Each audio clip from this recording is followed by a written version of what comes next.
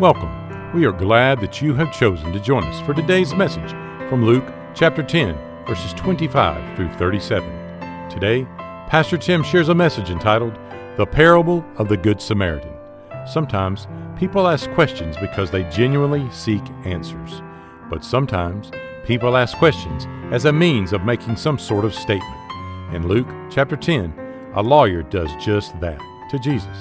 He asks Jesus a question, just wanting to justify himself. Sorry, but it doesn't work that way. In answer, Jesus tells the parable of the Good Samaritan. Here's Pastor Tim.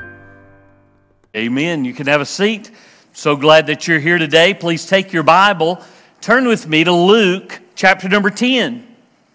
Luke chapter number 10. We come today to a passage that you will be very familiar with. In fact, this is one of Jesus' most popular parables. It's not only popular with people in church, it's popular with people outside of church. Even unbelievers have a deep appreciation for this particular parable and try to make some kind of application to it themselves. I think what the part that they're missing out of that is that they're in the story. In fact, they're a big part of this particular story, as we will see today. When Jesus gets to this point in our passage, there are 5 specific characters besides him that are mentioned in our passage today. And so I just want to walk through this section with you, and let's take a look at each one of these characters as we happen upon them. So the very first one that we find is in verse number 25. Jesus refers to him as a certain lawyer. Notice it says, "Behold, a certain lawyer stood up and tested Jesus, saying, 'Teacher, what shall I do to inherit eternal life?'" Now I want you to know some things about this particular lawyer. First of all, I want you to know that this lawyer was insincere. He's insincere. I guess that's sort of the umbrella over everything about who this particular man is. Now, when we say lawyer, and Jesus refers to him that way, he's not so much like a litigator who goes into a courtroom as he is an expert in the law. Sometimes you may see this position described as a scribe. Of all the people that are gathered before Jesus on this particular day, this man ought to be the one who ought to know the answer to the question that he's asking. In fact, though, out of all the people that are gathered there that day, if there's anybody that the Jews want to use to try to trip Jesus up, then this is the one that they go to too. They go into a person who presumably is an expert in the law of God and trying to find any of those little loopholes. I hope you don't find yourself there, but sometimes we do, don't we? We look into God's Word and we look for loopholes.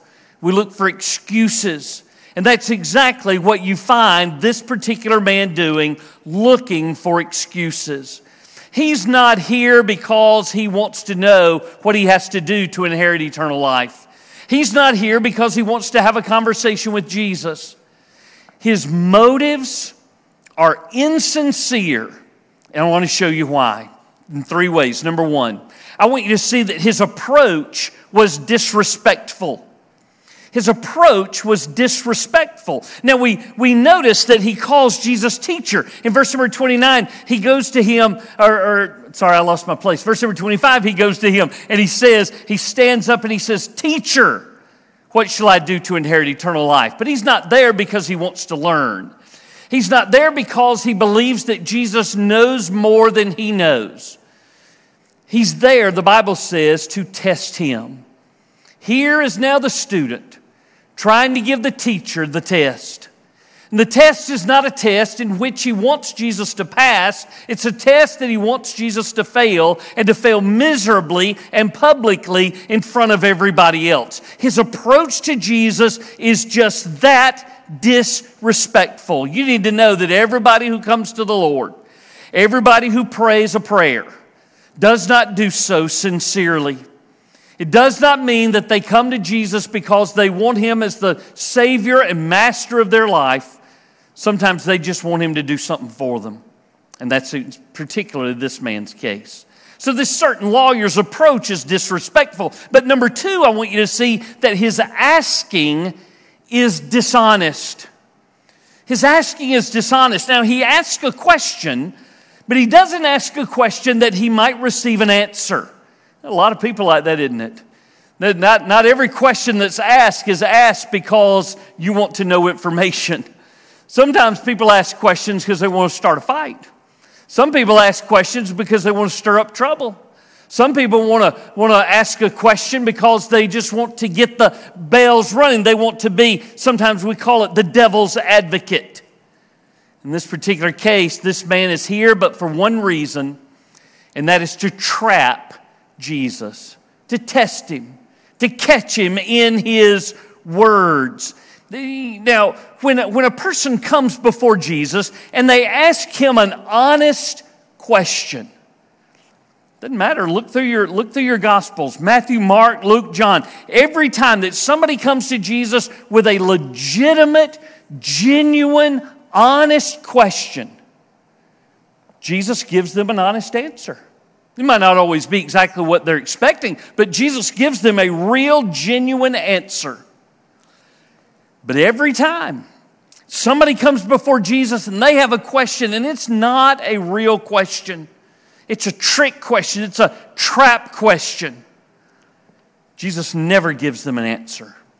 Instead, he always answers the question with a question, or somehow trying to put the onus back on the person who's trying to trap him. If you ask Jesus a real question, he's going to answer you. Jesus said, ask, and it will be given to you. Seek, and you will find. Knock, and the door will be open to you. In the form of the verbs that he uses in that passage, he says, keep on asking, keep on seeking, keep on knocking. You may have to ask him more than once. But if you are genuinely going before the Lord because you want to know him, you want to know his word, you genuinely want those answers, he's going to provide those answers for you. But make no mistake about it. You try to jerk Jesus around the same way that this lawyer does, he's not going to answer your question with an answer. He's going to answer your question with a question, so that you might turn and look inward the same way that this man does. In fact, look at this man's question. There's a problem in the question itself. Teacher, what must I do to inherit eternal life? You don't do anything for inheritance. Inheritance comes because of a relationship that you have with a certain person. You don't do anything for that. He's wanting something so simple. Did you go to Sunday school today? Did you go to Sunday school today and learn about Naaman? And if you recall, Naaman is told to dip 7 times in that Jordan River, that Chattahoochee River of Israel. Go dip yourself there 7 times. And he says, no, I'm not going to do that. I'm not going to do that. To when his servants come to him and say, if he asked you to do something hard, wouldn't you have done that? Why don't you just go and do this? If he genuinely wants to be healed, he's going to the Jordan, isn't he? By the way, if you followed through that, then you know that he did indeed find that kind of healing. This man's asking is not honest. There's a third thing I want you to see about him. His attitude was discriminating. His attitude was discriminating. Let's finish up this for just a minute. After the certain lawyer asked the question, what shall I do to inherit eternal life? This is Jesus' answer. Jesus said to him, what is written in the law, and what is your reading of it, or how do you understand it? So he answered and said, you shall love the Lord your God with all your heart, with all your soul, with all your strength, with all your mind, and your neighbor as yourself. Now stop there for just a moment. That's a good answer, isn't it? It's a good answer if it's the right question. The only problem is it's not the right question. Remember, a certain lawyer comes to Jesus at one point and tries to trick him and says, what's the greatest commandment? Jesus tells him exactly the same verse. So So the scribe does know, doesn't he? He should know the answers to these questions. This is not the right question or the right answer to the wrong question. So Jesus says to him, you have answered rightly. Do this and you will live. So he says, okay, if what you must do to inherit eternal life is to love the Lord your God with all your heart, with all your soul, with all your mind, with all your strength, then go do that. If it's to love your neighbor like yourself, then go do that. And the problem is that the man knows who God is, or at least on the surface he does. And he says, I know how I can show love to God. But now you're asking me to love my neighbor. That's too many.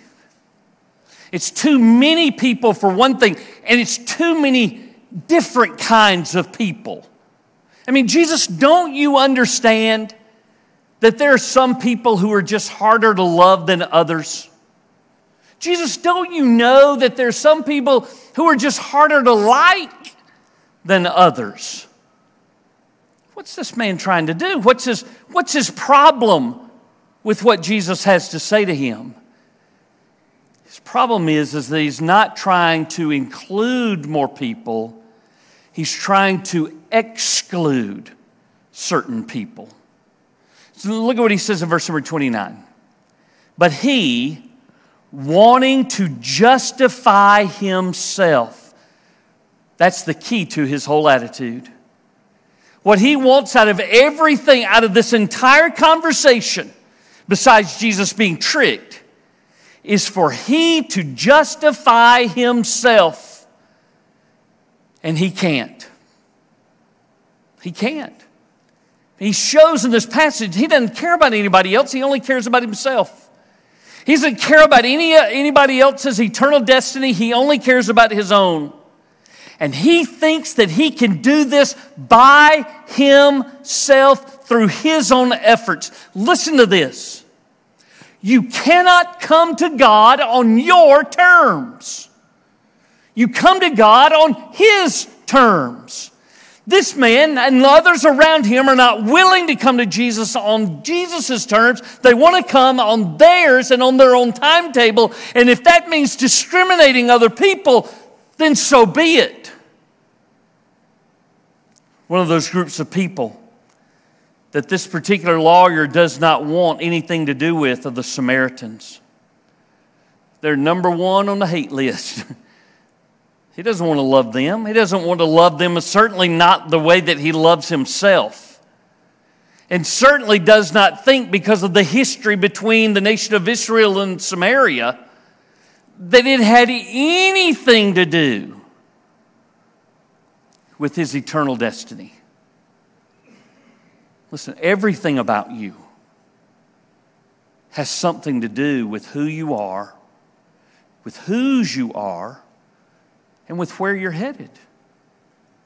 Everything does. There's not one area of your life that you get to exclude and say, well, my Christianity doesn't touch that part. That part is secular. That part is self. That part is not spiritual. I'm sorry. It doesn't work that way. The lawyer's insincere, and he's going home with that same emptiness that he had when he first came. All right? There's a second person that we meet, because in verse number 30, Jesus begins to tell the parable. And he tells the parable by saying this: a certain man went down from Jerusalem to Jericho and fell among thieves, who stripped him of his clothing, wounded him, and departed, leaving him half dead. So now we meet this certain man.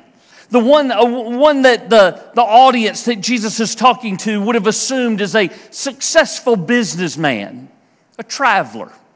We're going to call him the victim, because that's exactly what he is in verse number 30. So whereas the lawyer was insincere, the victim was injured. I mean, he was injured Not just physically. What you're going to see is that he is injured spiritually as well. This particular man in this particular parable is a picture of a lost man. A lost man, a lost woman, a lost boy, a lost girl.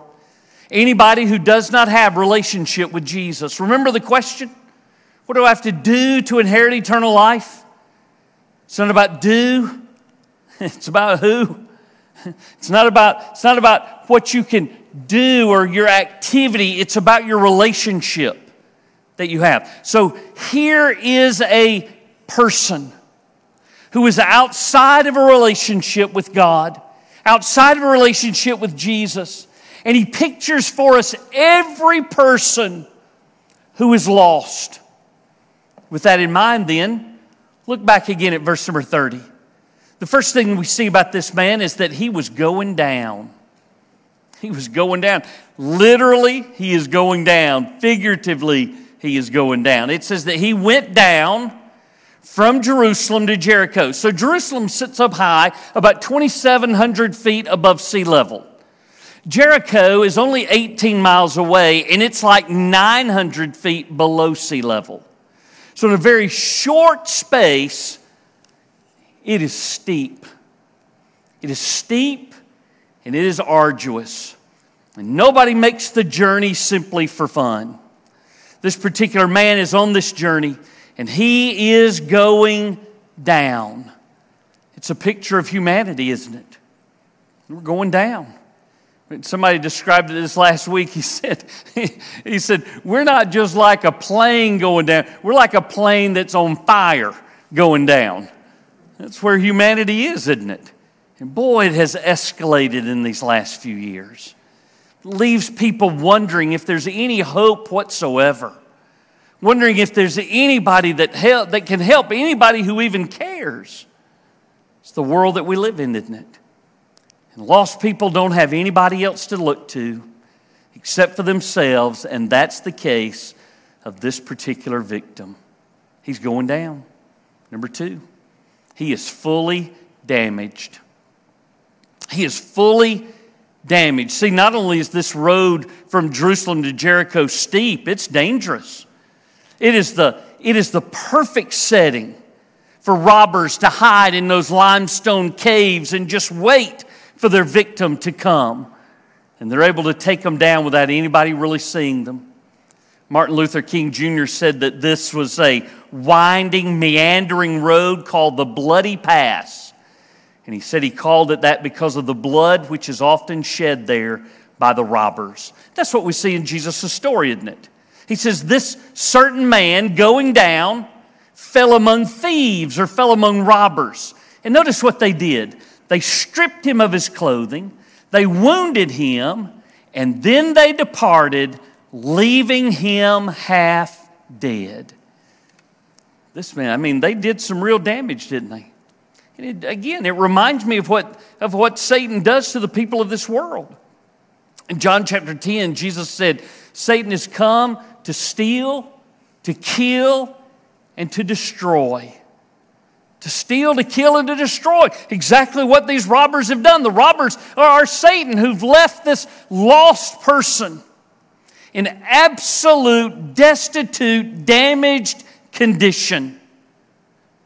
I'm so thankful for that verse that continues, but I have come that they might have life and that they might have it more abundantly. Jesus' character's on the way, but we're not ready for him yet. There's a third thing I want you to see about this victim who's injured. Not only is he going down, not only is he fully damaged, but thirdly, he was nearly dead. Nearly dead. Jesus in the parable says at the end there of verse number 30 that he was left half dead. As sinners separated from God, we're reminded that we're not left half dead. We're left all the way dead. You know? What a perfect verse for Sage to read for us today. You know? That we are dead in trespasses and sins. So an unbelieving world doesn't know that. They don't understand that. Oh, they may admit that they've done a few things wrong, but for the most part, they feel like they're good people. They feel like they try to do the right things. But here's the issue. They're not half dead. They're dead. You know? They are dead in sins and trespasses.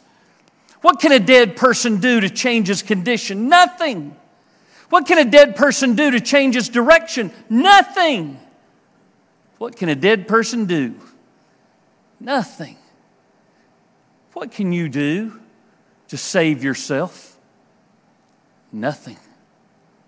Not even come to church, not even give your money, not even get involved in missions and ministry. Nothing. That's why that great verse goes on and says, but God, who is rich in mercy, He saved us. He says, by grace are you saved. He's the one who made us alive again. He has done for you what you cannot do for yourself. This man, lying on the side of the road, half dead and robbed, has nothing else to look forward to except for somebody who can do something to intervene in his life. And you hope that's what's coming next in the story. But sorry, it's not. Join us tomorrow as Pastor Tim shares a conclusion to the message from Luke chapter 10, verses 25 through 37, entitled, The Parable of the Good Samaritan. Pastor Tim would love to connect and share with you about a personal relationship with Jesus Christ and how you can know that Jesus is your Savior and Lord. That address is churchoffice@brittdavid.org. We are located at 2801 West Britt David Road, Columbus, Georgia, 31909. Thanks again for joining us here on Britt David Podcast.